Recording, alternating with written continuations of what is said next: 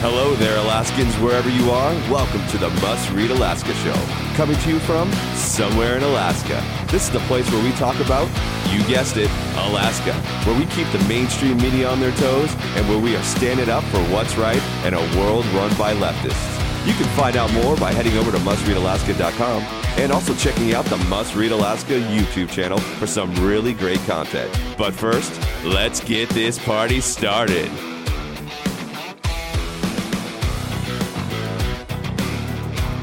What's good, Alaska? This is Scott Levesque, and you're listening to the Daily Dose of the Must Read Alaska podcast. Thank you for joining with me today. We are so glad that you are here, and we got plenty to talk about. There is never a dull moment in politics here in Alaska, or even in our nation for that matter. But before we do that, as always, you know my plea, and you know what, guys? There's a little bit of time to celebrate. We hit 100 reviews already. I want to thank every one of our listeners, supporters, and readers for your part in this. It has been really exciting. We hit it before the end of the year. That was sort of our goal, and so we've hit that. But like I told you before, we're not going to stop there. So we're looking to get to 150 now. We got 101 reviews, and it's been wonderful. So if you have just a second, go ahead and give us a 5-star review. And if you want to go that extra mile, because I know there's a lot of you extra mile people out there, why don't you go ahead and give us a written review as well? We would really appreciate it. We've seen an influx of written reviews. You guys have been overwhelmingly positive, and we want to thank you for that. It has been great to read every one of those. So once again, if you got a second, give us a 5-star review. And if you want that extra mile, go ahead and take it and give us a written review as well. Well, here we go. We have so much to talk about. We've got some national news to talk about. We've got plenty of Alaska news, and I'm probably not going to hit everything that you want me to. But before we kind of go down the road, let's hit some quick hits here, some things that have come through the news wire. And let's just talk about this. So Suzanne wrote about Election Commission staff sets new campaign contribution limits of $1,500. Now that $500 limit thrown out by courts. Now this is going to be very, very interesting. Let me read you from the article written by Suzanne. The staff of the Alaska Public Offices Commission, APOC, as it's known, is set the campaign contribution limit at $1,500 from an individual to a candidate. Now that the Ninth Circuit Court of Appeals has thrown out the previous $500 limit, which was in statute. The Ninth Circuit and the Supreme Court said the $500 limit is unreasonable and it is severely disadvantaged non-incumbents, and also was not elastic to adapt to inflation. So this is the bottom line. The idea is that those who are challenging incumbents are not able to garner enough money to challenge them from a monetary perspective. They're not going to be able to get enough ads, so forth and so on. The problem with that rationale, and I don't really care to be honest with you, the problem with that rationale is assuming that the incumbent is not going to receive as many contributions from individuals as somebody who's challenging. I'm not 100% sure why that was sort of the idea, but here we go. Maybe it gives the challenger an opportunity to get more individual donations that could help out a bit more. I'm open to that. Suzanne also writes, also, another limit was created by staff. The non-political party group to candidate and non-political party to non-political party limit is $3,000 per year. Man, I will be interested to see how this works out. As many of you know, you can look up each candidate's contributions. You can see where they're coming from. And the real deal is this. Most of the money going to the candidates are from individuals, for sure. And there are some companies that donate and so forth. But a lot of the extra money is like funneled through many of the PACs. And many candidates have PACs doing the bidding, the marketing, the mailers, all that on their behalf, as we've seen here recently with Bronson and Jamie Allard. These are like dark horse. Sometimes it's hard to track down PACs. And in doing so, what you see is that the money that's funneling through them is thousands, if not hundreds of thousands of dollars, as opposed to what the candidate's going to get. So, maybe this will help challengers when they're trying to go up against incumbents. I'm not 100% sure that's the case. But regardless, I think this is really interesting. And we'll provide some up-and-comers. I know when we ran a campaign for the assembly on the east side, many of the $500 contributions were just That's difficult, man. $500 is difficult to run a campaign on, especially when you have a challenger. But to be able to up that to $1,500 per calendar year and then carry that over, particularly in the municipality assembly elections, which happen in April, so candidates really kind of sign on in early fall and can build that contribution list up, and then as soon as the new year hit those same people up again. That's a big deal. It really is a big deal. So that was something a little bit interesting coming across the board. Another interesting development here in Anchorage is the fact that Dina Bishop, the ASD superintendent, will retire at the end of the year. Now, what ended up happening on this announcement was a windstorm of left-leaning bloggers trying to somehow correlate Dina Bishop's resignation with a lieutenant governor run with Governor Dunleavy. Now, that has been dispelled. Governor Dunleavy said there's no truth to those rumors, but that certainly did create quite a little stir early on when that announcement came out. The bottom line is this. The reason given was to spend more time with the family, and you know what, that very well could be. But I got to tell you, through 2020 into 2021, I'm sure it was not easy to be the ASD superintendent with everything going on. And as a matter of fact, some of the moves that were made were highly criticized. There was a lot of back and forth. Some people have felt like they were misled. Others felt like there was not enough restrictions. There was obviously coronavirus is a polarizing issue. And this is a great example of maybe it was too much. Like the stress, the politics, whatnot, maybe it was too much. I don't really know. I don't know the entire answer, but I do know this. The reason given was to spend more time with the family. Now, if you don't remember this, Dina Bishop was also the superintendent in the Matsu Valley School District as well.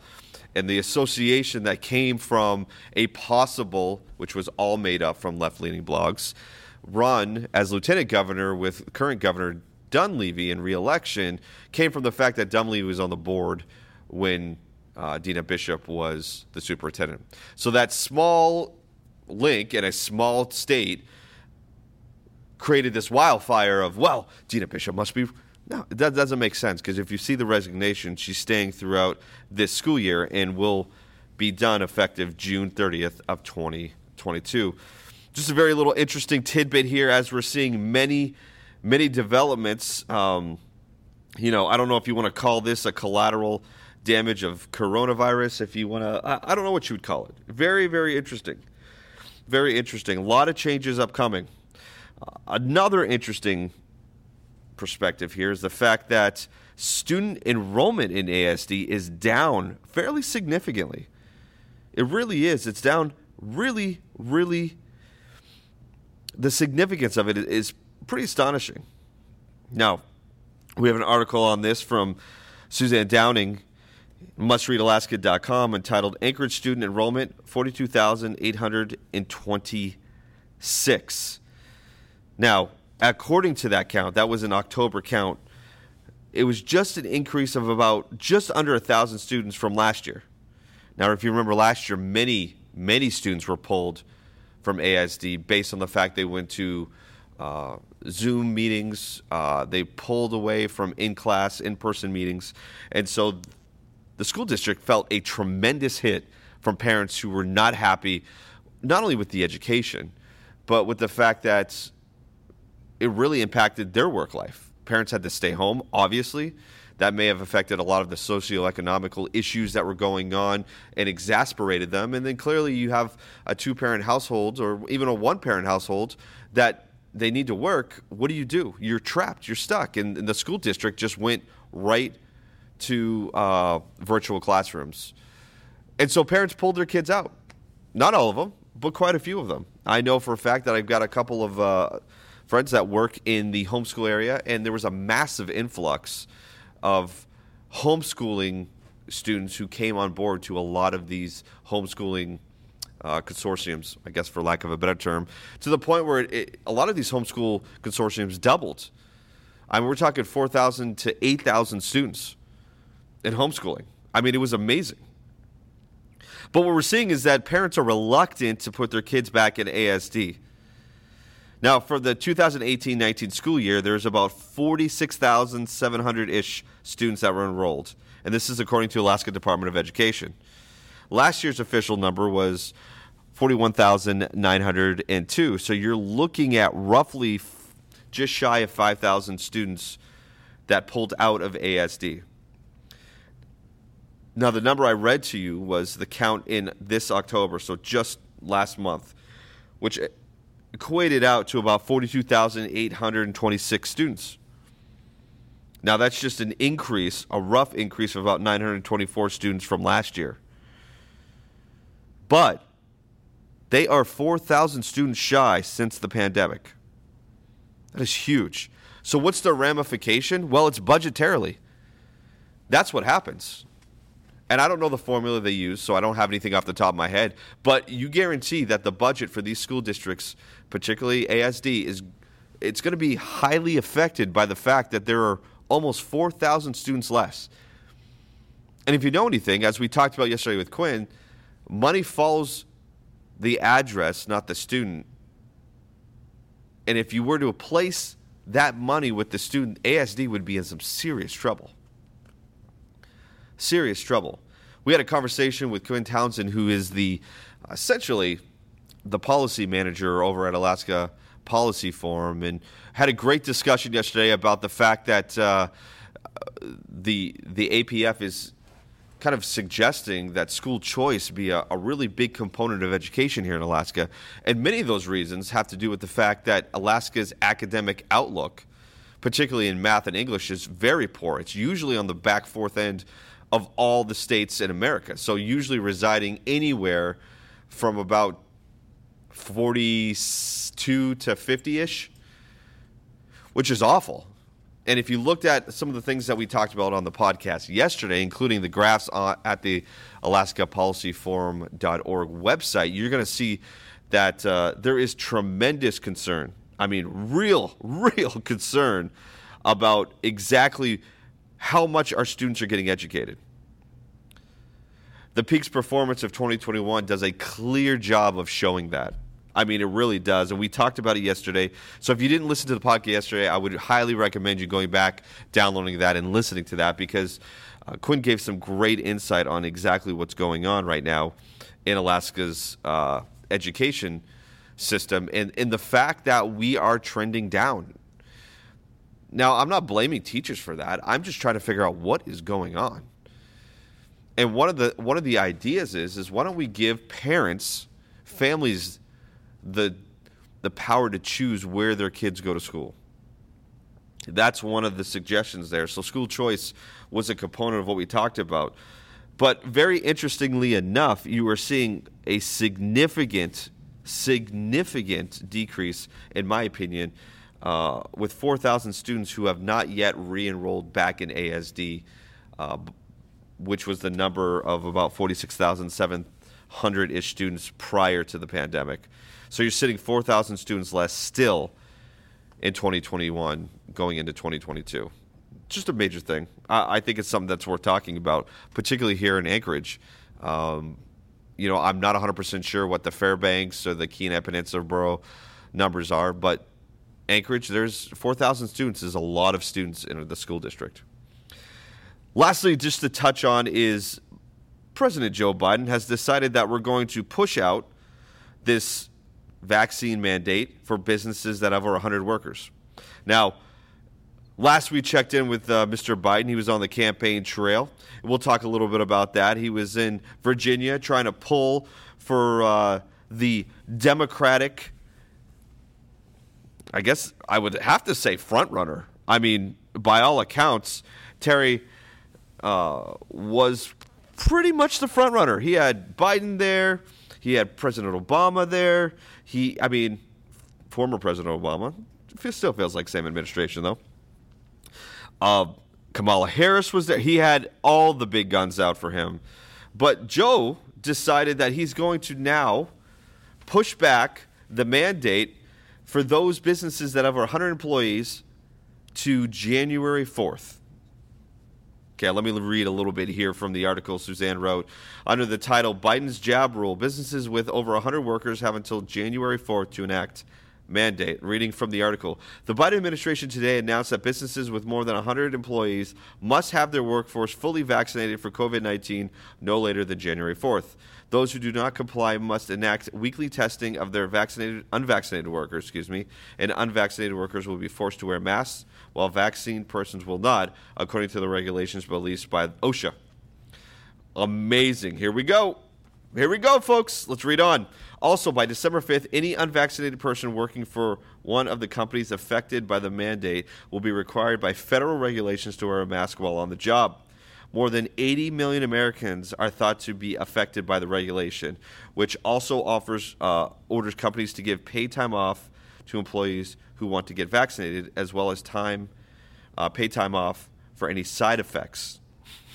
Companies who do not comply with this may be fined up to $14,000 per violation. Any further or defiant noncompliance could draw even higher fines, OSHA said. Well, folks, here we go. Here we go. Looks like he's putting some teeth to this. Now, the deal would probably be this. Let's just be honest. The administration is being sued right and left. Okay?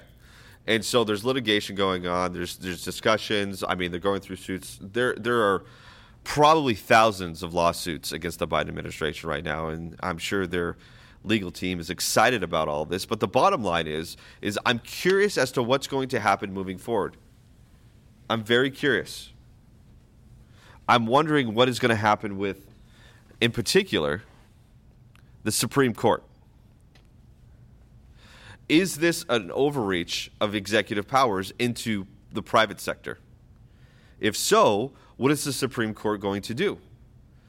Can the President of the United States mandate that private businesses and nonprofits force their employees to get vaccinated or enact segregation rules, right? So vaccinated doesn't have to wear masks, can essentially just roam around freely, versus the unvaccinated, which are going to be required to wear masks, going to have to be required to be tested weekly, and so forth. All these stipulations just to work.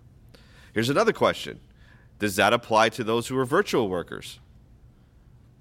That's a great question. Those who work at home, who do not go to an office. I've got many friends that are virtual remote workers that are asking those questions. I don't go to work. I'm not around people. I'm in my home. Why do I need to get vaccinated? Do I need to get vaccinated? What's the penalty for me? How do they test me weekly when I'm home? Do I have to go into somewhere? What's the deal? This is such a haphazard plan, and I haven't really seen a great layout and rollout of this at all.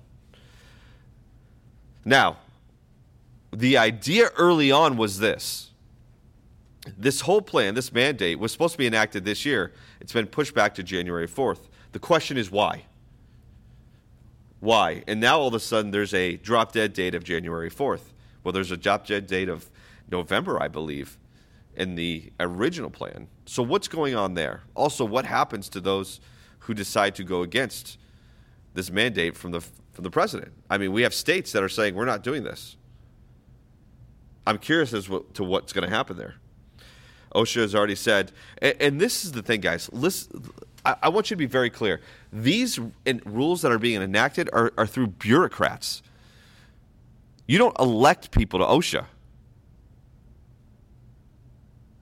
Okay? That's the hard part, is that this is bureaucracy at its finest. It's crazy. We have no input as a country on who's working for OSHA. And that's a loophole that is being exploited right now to push this vaccine mandate. It's disgusting. It really is disgusting. And again, I always go back to this. I have not heard a logical argument when it comes to vaccinated versus unvaccinated. As a matter of fact, we are starting to see breakthrough cases on the rise.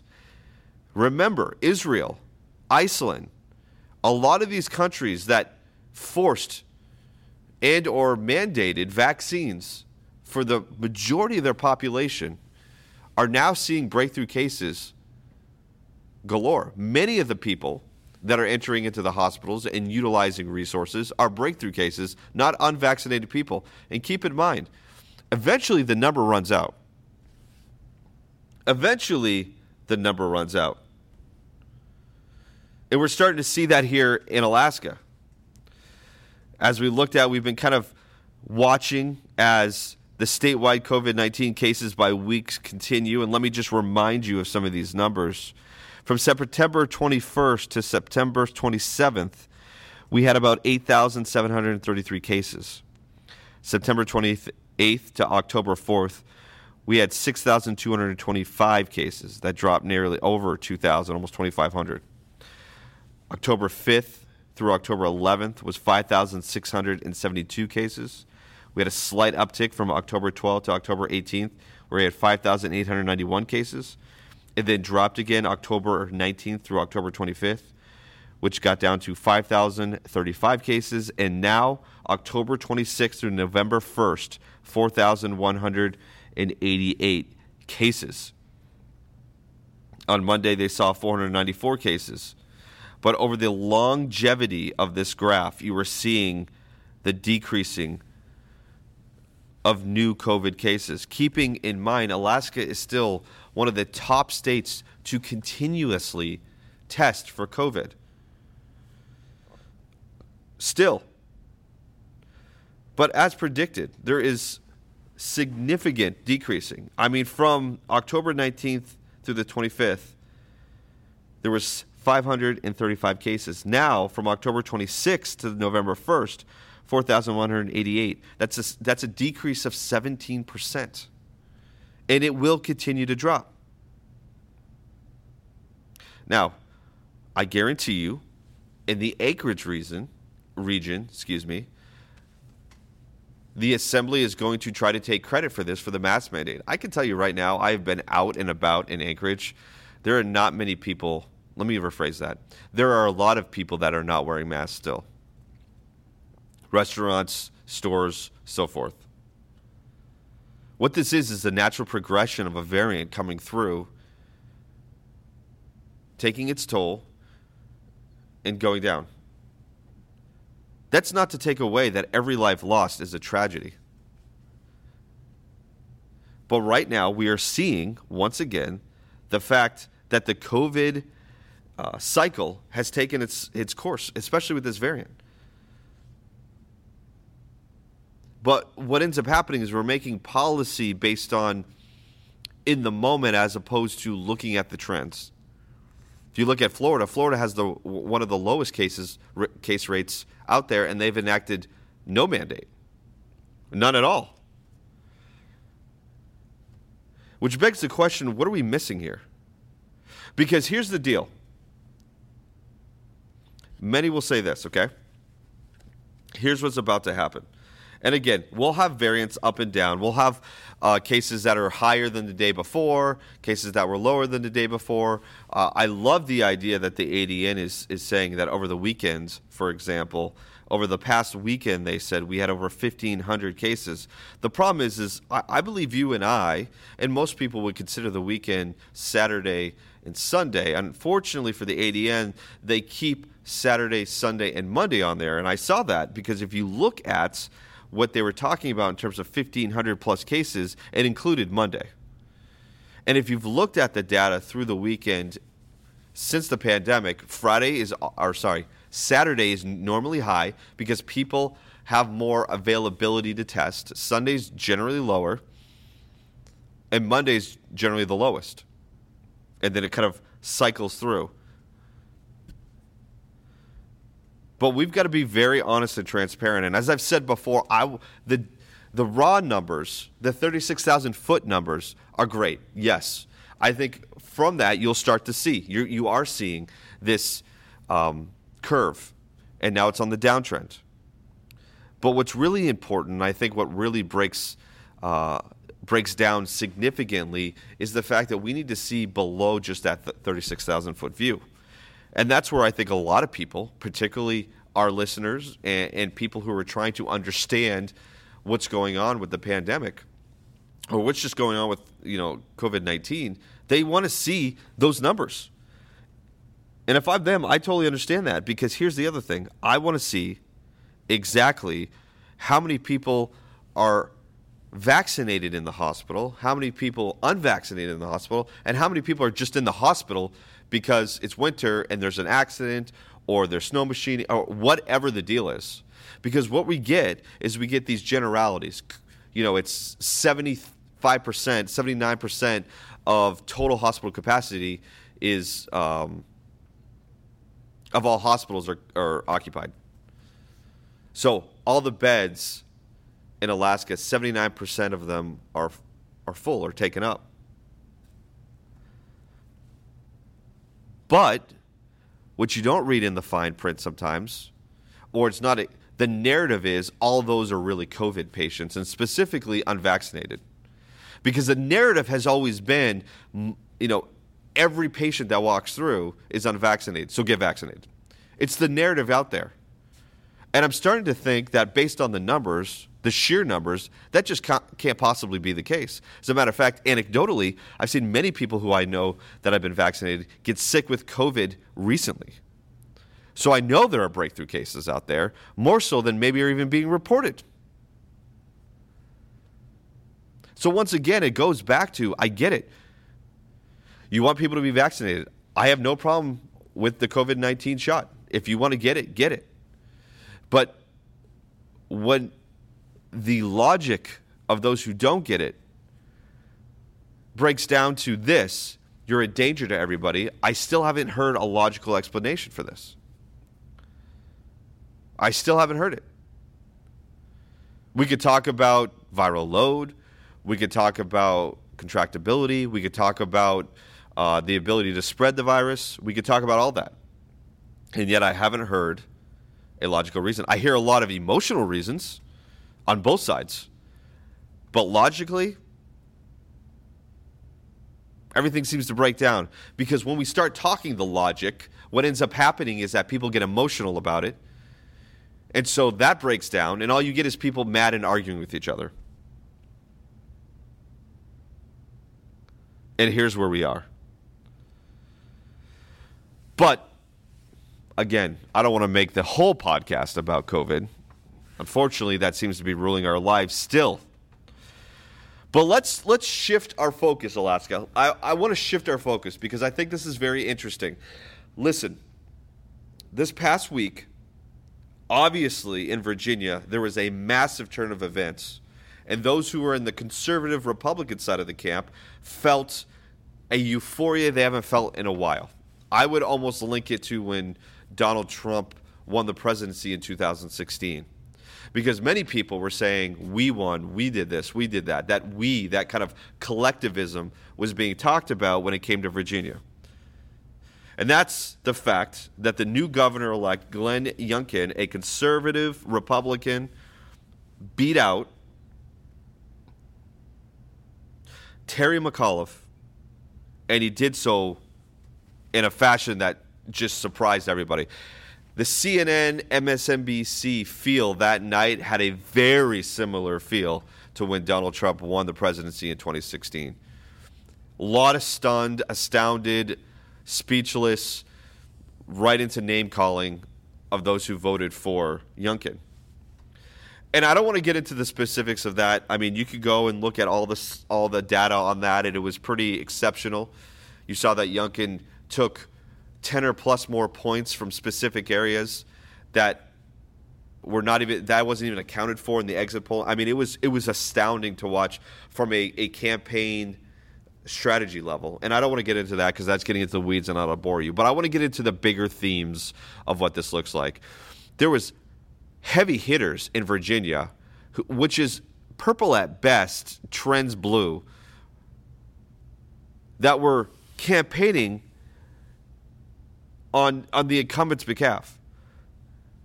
Terry McAuliffe was the incumbent to the governorship. Yet Youngkin came in and completely outperformed what anybody had expected. And there's a couple of themes I want to go through. Number one is this. Republicans and conservatives need to campaign, and I've heard this and I agree with it, campaign on cultural issues too.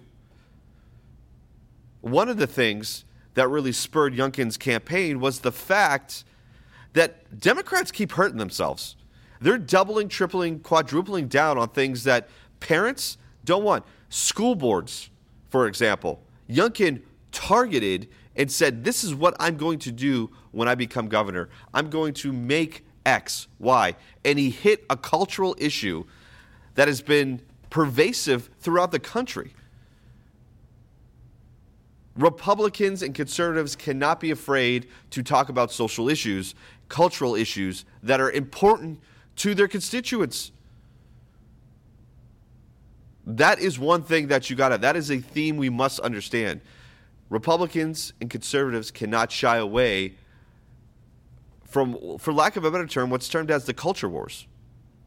Because they're here and they're important things. You could talk about tax rates all you want, but at the end of the day, parents care about what their kids are learning, where their kids are getting their ideas from. Parents care about the fact that they're being trained at school with what they're being trained at home. Those are big issues. Those are social, cultural issues. And right now, they're called culture wars because there is such a fragmentation in this country about those cultural issues. And the reason why Youngkin won is because he didn't shy away from them. The other reason he won is because Democrats keep kicking themselves in their own butt. They just can't help themselves. They really can't. It's astonishing. What should be a shut up and just win on the fact that you have the presidency, you have the Senate, and you have the House. No, what ends up happening is you just keep doubling down. You're pushing the line further and further left. And right now you're seeing the recoil effect. Mark my words. If Republicans and conservatives in other states follow Youngkin's campaign strategy, you could see a massive flip in the Senate and the House in the midterm elections. I'm telling you. New Jersey election, way closer than it should have been between the Democratic and Republican candidates. Way closer. Absolutely. And you're starting to see this movement across the country, which is if Republicans, if conservatives who are running do not shy away from those culture war issues, those culture issues, and actually face them head on instead of trying to talk about tax rates. Listen, that stuff is when you get into office and you're working with the legislature. Governors don't pass laws. The point is, take note from Youngkin's playbook. You have now a Republican governor, you have a Republican lieutenant governor, and you have a Republican attorney general in the state of Virginia. A sweep. And that has trickled down. Listen, you think the Biden national campaign trickles down? Now in the midterm elections, it will trickle down. It is going to be a massive, massive swing the other way. And especially if Biden continues to double, triple, and quadruple down on these policies that are, frankly, the reason why he's at 38% approval and dipping further. My plea is this. Republicans, conservatives, look at the Youngkin playbook. Look at it and make sure you follow it. Or at least take aspects of it that were just applicable to where you are. Because it was well played. And now Virginia is red. All right, guys, that's it for me. Rambled on today. There's a lot of topics to talk about. But again, we'll be back tomorrow. But until then, take care, Alaska.